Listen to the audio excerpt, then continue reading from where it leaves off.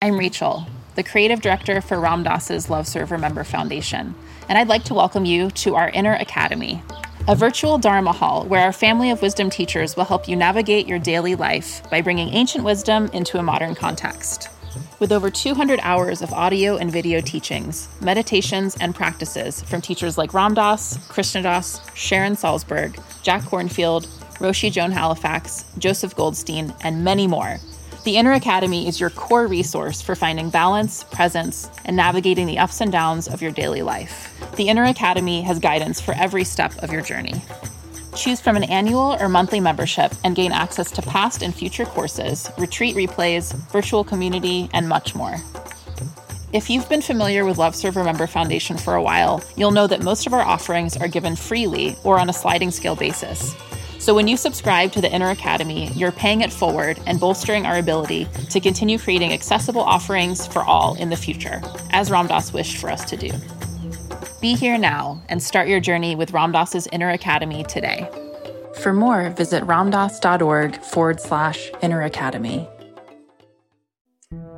Hello, friends, and welcome back to the Creativity, Spirituality, and Making a Buck podcast on the Be Here Now network. My name is Michael Kammers, David's podcast and student, and on these David's Views episodes, him and I are in discussion on Dharma topics related to creativity, spirituality, and right livelihood. So we'd like to welcome all of you to this podcast. We sincerely hope you're doing well, and welcome David.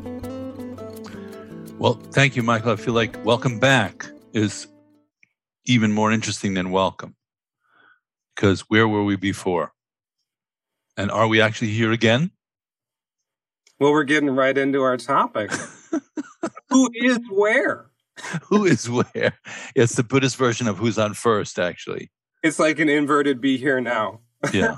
Yeah. Who's being here now? Yeah. So I know you had a question from one of our Dharma Moon community members, and might be fun to launch from there. Great. Thank you. Yes. Well, we have a submitted question. And just a reminder to anybody who's listening, if you would like me to ask David a question in one of our episodes here, you can shoot me an email at michaelk@dharmamoon.com. And this question is submitted from our community member, Charles Sidner. And he sent me a message that reads as such. Hi, Michael. I've been enjoying the podcasts. You're an excellent Robin to David's Batman. I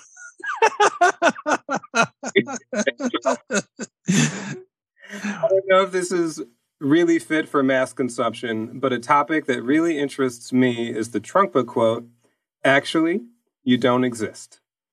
Maybe that idea is not useful to you. Maybe that idea is useful to you, or maybe not. In any event, see you soon. So, David, who am I talking to if you don't exist? Yeah. So, well, first of all, that is something that Trungpa Rinpoche, my Buddhist teacher, said often, frequently. Actually, you don't exist. I think the actually is in there too. Actually, you don't exist. So you might think you exist, you might appear to exist, but actually is sort of getting closer to pinpointing it more in the realm of, does it truly exist? Does it have true existence? So when we talk about something existing or not existing, it's good to set some parameters, right? Like, for example, we look at, before we look at a sense of self, look at a cloud. Okay, start with the cloud. Borrow from Joni Mitchell. Look at, I don't know if she knew we would be talking about looking at the cloud, but talking about a little bit more traditional perspective. You look at a cloud, does it exist or does it not exist? Let me just throw that right back to you, Mike. Well, if we're going to set the parameters for this conversation, how are we defining truly existing then? Because it seems to arise, exist for a short time, and dissipate, right? But Okay. Well, let's pause right there. Yeah. And we're just using the cloud as a kind of launching point for the conversation. Just picking anything and saying, does that box of tissues exist? And I didn't say truly exists. We're kind of not ready for that yet. So does the cloud exist? And you said with your, apparently sharp intellect and, reasonable perspective on things, said, well, it appears to exist for a period of time and then to not exist. Is that what you said? Basically, yeah. Yeah. So at what point in time then, since you brought in the time reference, could you say that the cloud exists? When does it exist? That's a difficult question to ask because the more I contemplate it, I don't know what time is. But impermanence definitely seems to be real, so in what appears to be this ever-shifting present that is our portal for experience. Well, I'm going to encourage you and our listeners to, I think both of us today are inspired by our earlier discussion about Ramana Maharshi, who I just watched a documentary about him last night, which was lovely. And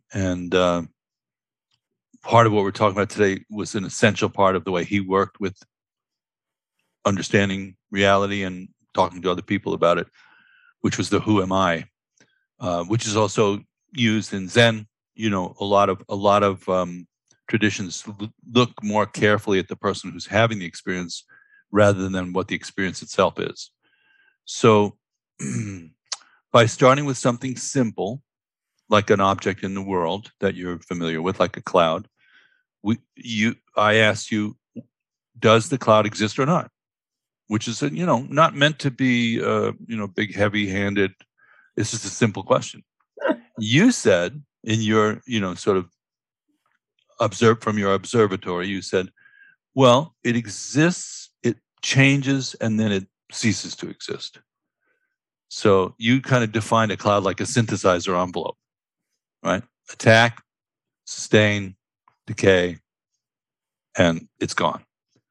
So the question then is, if you're satisfied that quickly, which I think you could be about how something exists, you just define something that exists temporally only.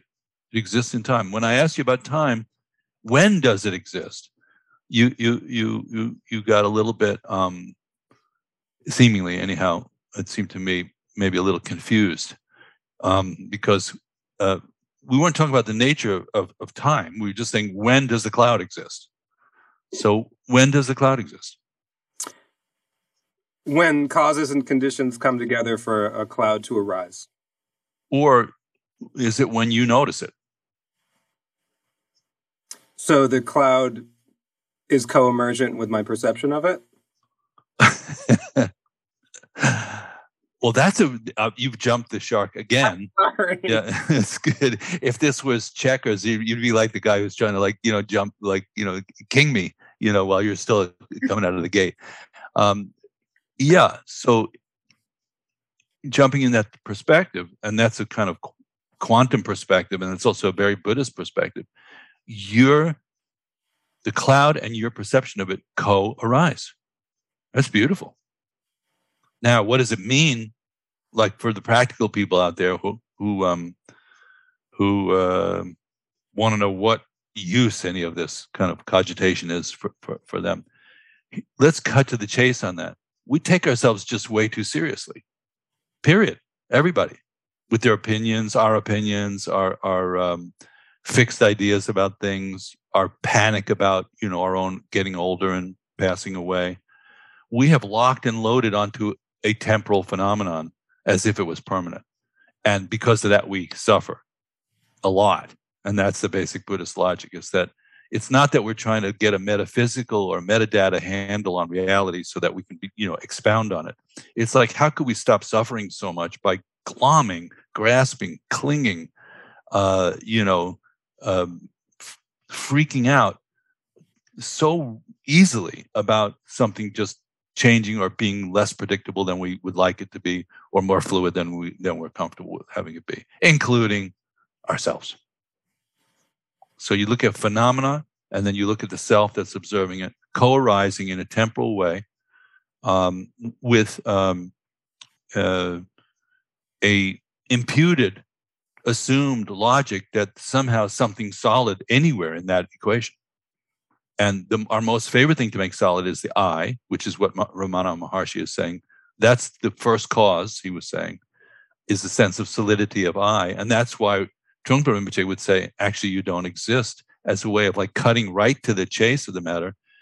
But intellectually, both of them would agree that you could intellectually perceive this, but not experientially necessarily. And that would be two different things. To intellectually you understand this, and to actually have the experience. The experience would mean if you don't exist, in that solid way, why are we so humorless? Why are we so uptight? Why are we so shy?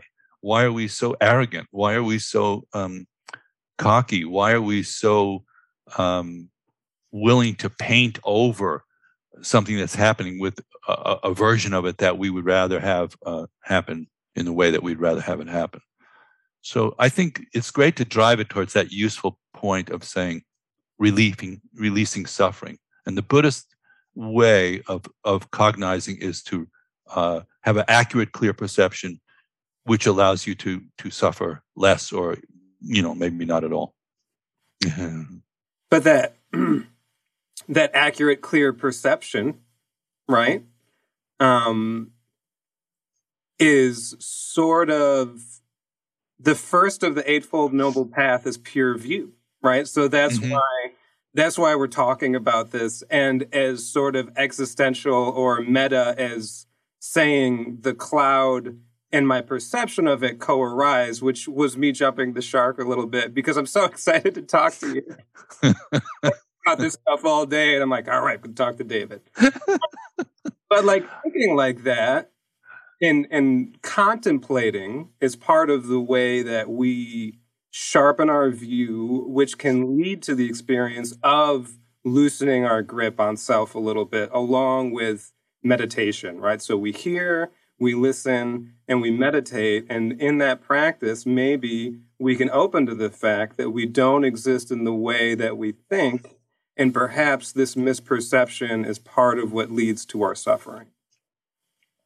Well, and as we always come back to, Michael, just somehow, I don't know, this has become the theme for Dharma Moon activity altogether, for life altogether, is absolute and relative truth, which both the Buddhists talk about, Ramana Maharshi in his own way talked about it. It's the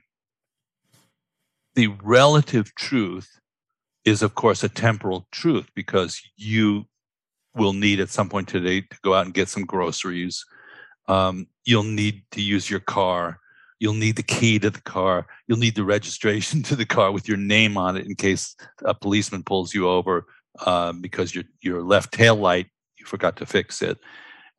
You'll need to remember where you live in an apartment that you pay the rent on, and in which many nights you go to sleep into a bed which you purchased, which you made the morning before. Is anybody saying that relatively it's wise to ignore that kind of level of relativity? No, but we call it the relative truth in the Buddhist way of looking at it. And it has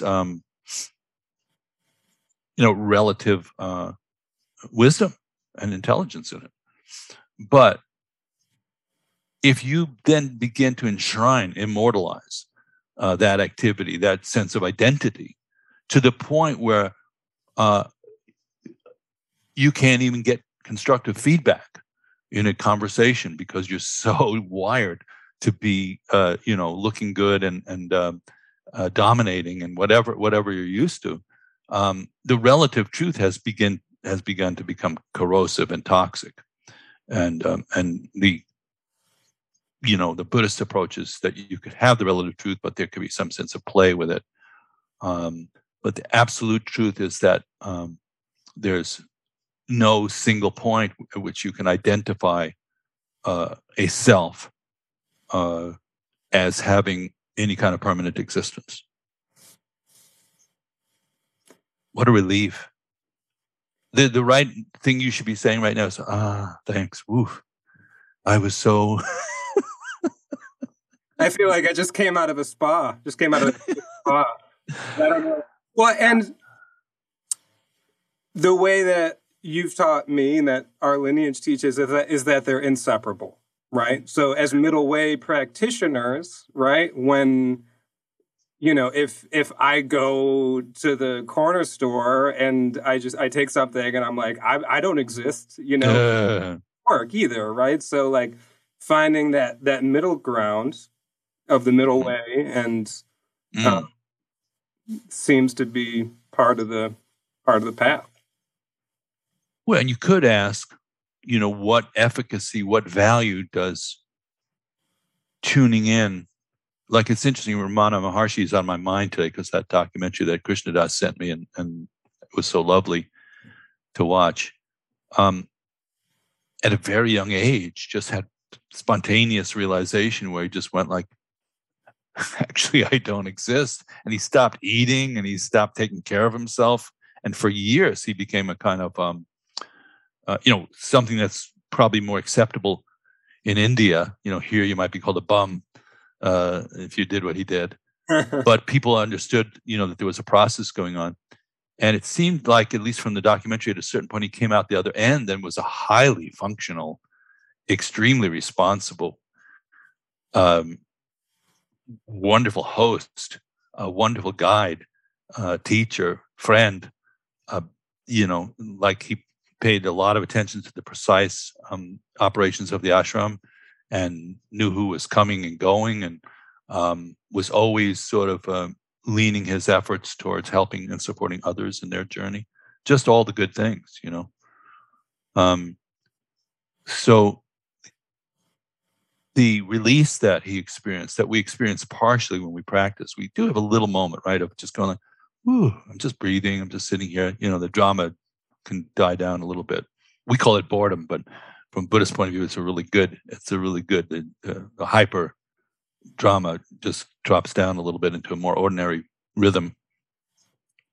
And that that can create a sense of spaciousness and calm even. So when phenomena charge up again, that we don't have to get, completely wired into it, which is not the same as we're detached from it. We don't have to get wired into it, reactive, I think that's, one thing, like even like the first time I heard you on a podcast, and it sort of drew me in, was the fact that we're still engaged, because like you see these words that are translated from Sanskrit, like dispassion, or in the world but not of the world. Mm-hmm. And you can think like spirituality means you're checked out. Even the interesting thing about the Ramana Maharshi story is he had that really awakening experience, and the question we often ask is, and then what? Mm-hmm. That's from our friend Pete Holmes. That's his line. And then what? Yeah, right. I love that about his mind. It's great. He tended to the garden that physical form was in for the time that it was in it. It sounds like from what you're relating. Yeah, it depends, because the extent, when we do experience, people with high levels of realization, and if we're lucky, we might even have hung around with somebody that we clearly could identify that way as representing the kind of the cooking show aspect of the path. They take it out of the oven, it's already cooked at the end, what that looks like. And I feel very fortunate, as to have, just in my journey, to have quite spontaneously, through no great virtue of my own, met some of these really incredible masters from 20th century Tibet, which was a one-time only deal. That will never happen again. You'll never probably meet a Chicago bluesman again since the 40s or the 50s. Somebody that's uniquely characterized by their relationship to that time and place. So there's a sense of those people appearing and disappearing, is the way I want to say it. And almost bordering at times on the magical aspect, not to emphasize that, but like, oh, where did you come from kind of quality of it. There are stories about Karmapa 16 that are just kind of extraordinary that way. Synchronicities, as you know, tendrils that happen around people like that. And you become part of that field. It's a field effect. And so whether or not they're deliberately trying to help anybody at that point, whether or not they actually have a cohesive sense of individual existence or not. And, you know, as you know, we use the phrase gate gate, the mantra from the Heart Sutra. Gate gate paragate parasangate bodhiswaha. Gone. Like, isn't that an interesting way to describe it? So there is an aspect of that they're gone. And on the other hand, you know, Rinpoche used to say, if people who are enlightened couldn't function, you'd need an enlightenment ward. That's exactly an exact quote. Then you need an enlightenment ward. So, you know, this is tricky to understand where to be when and how you relate to these things and what you do. And at a certain point, obviously, Buddha nature should become more spontaneous rather than, you know, something you crank up and try to so hard to be a good person and a bodhisattva. There has to be some kind of delight in the whole thing, or it gets very missionary-like, you know? Delight. Ah, thank you, David. Well, maybe I was projecting what I think enlightenment is onto it in my previous statement, right? Which is like sort of another thing that we could do. But it sounds like those awakened masters you're talking about appear to you and disappear like the cloud. They vanish into emptiness. But they're awake. They are presenting Buddha nature, and maybe the cloud is presenting you your own Buddha nature. Well, clouds are really, you know, somehow powerful element of this physical reality that we're in, because they so perfectly present this idea of taking shape but morphing at the same time. You know, in the Taoist tradition, there's something called cloud script. You know, in calligraphy, cloud script. It's writing on water. You know, you have a feeling of things taking shape and shifting. You know, so the question is, you know, when do you do something really deliberate, strongly intentional, really calibrated? When do you stick to your guns? When are you building a fort as opposed to, you know, a water polo game? You know, what if anything, is there anything to protect? Is there anyone to protect? You know, one of my teachers said, don't defend yourself and don't defend the Dharma. So some people think, I'm defending the holy Dharma, you know, the teachings of this or that. And it's tricky because there is the notion of protection also, which is keeping an eye on what's worthy in a situation and lending your support to preserving that. That's important. That's not, you can't just say, oh, you don't exist. You know, I mean, there are things that are worth preserving and protecting at the same time. And we need to use our discernment to know the difference, right? Yeah, hopefully some of that happens naturally and isn't too clouded over, obscured, you know. And also it's always worth a second look, because sometimes we're protecting something in the name of, and we're actually the problem. Us doing that is the problem. We're causing more harm than we're fixing. So there's got to be some humbleness and sense of humor about this whole kind of adventure that we're on. But it's not the same as being frivolous and supercilious about it, you know, and just going, oh, poof, you know, it doesn't matter. So that, yeah, I guess that's a balance. The middle way. There you go. Well, I hope we even vaguely answered Charles's question, but that's not our way, Michael. Our way is to launch and then see where it goes, right? It really is. You know, you ask the teacher a question and you come away with sort of more to think about, along with perhaps a direct experience of what the teacher embodies. You do what you will with it. Okay. Well, hopefully we'll see everybody soon. Yes, thank you, David. Thank you to everyone for listening. As David said, we sincerely hope this conversation was of some benefit to you. And be well. Thank you. There you have it, folks. Another CSM David's View on the Be Here Now Network. We'd like to send a special thank you again to Charles Sidner for submitting his query, which led to this podcast. Charles is a musician and amazing composer for film and TV, and a member of our Dharma Moon community. You can follow him on Instagram at SidSong, which is at SYDSONG. And there you can hear his music and see adorable pictures of his 2 chihuahuas. Charles, I hope that's not too much self-disclosure, but that's all in the public sphere. And they are adorable puppies. So thank you. And that being said, anyone interested in submitting a question for David's View, we strongly encourage you. Send me an email at michaelk@dharmamoon.com or message me at mkforpresident on the Instagram. I would like to make a quick correction to my speech earlier in the podcast. About midway, I was endeavoring to lay out the 3 prajnas, which are hearing, contemplating, and meditating. This is a Buddhist framework for integrating the teachings into our life. We begin by engaging with the teachings via our sense perceptions. We use our intellectual faculties to analyze, contemplate, and see if they align with our experience. And as we meditate, we develop an embodied understanding experientially of the way of things, let's say. Fun side note, the 3 prajnas autocorrects to the 3 prawns on my notes application, and now I'm hungry.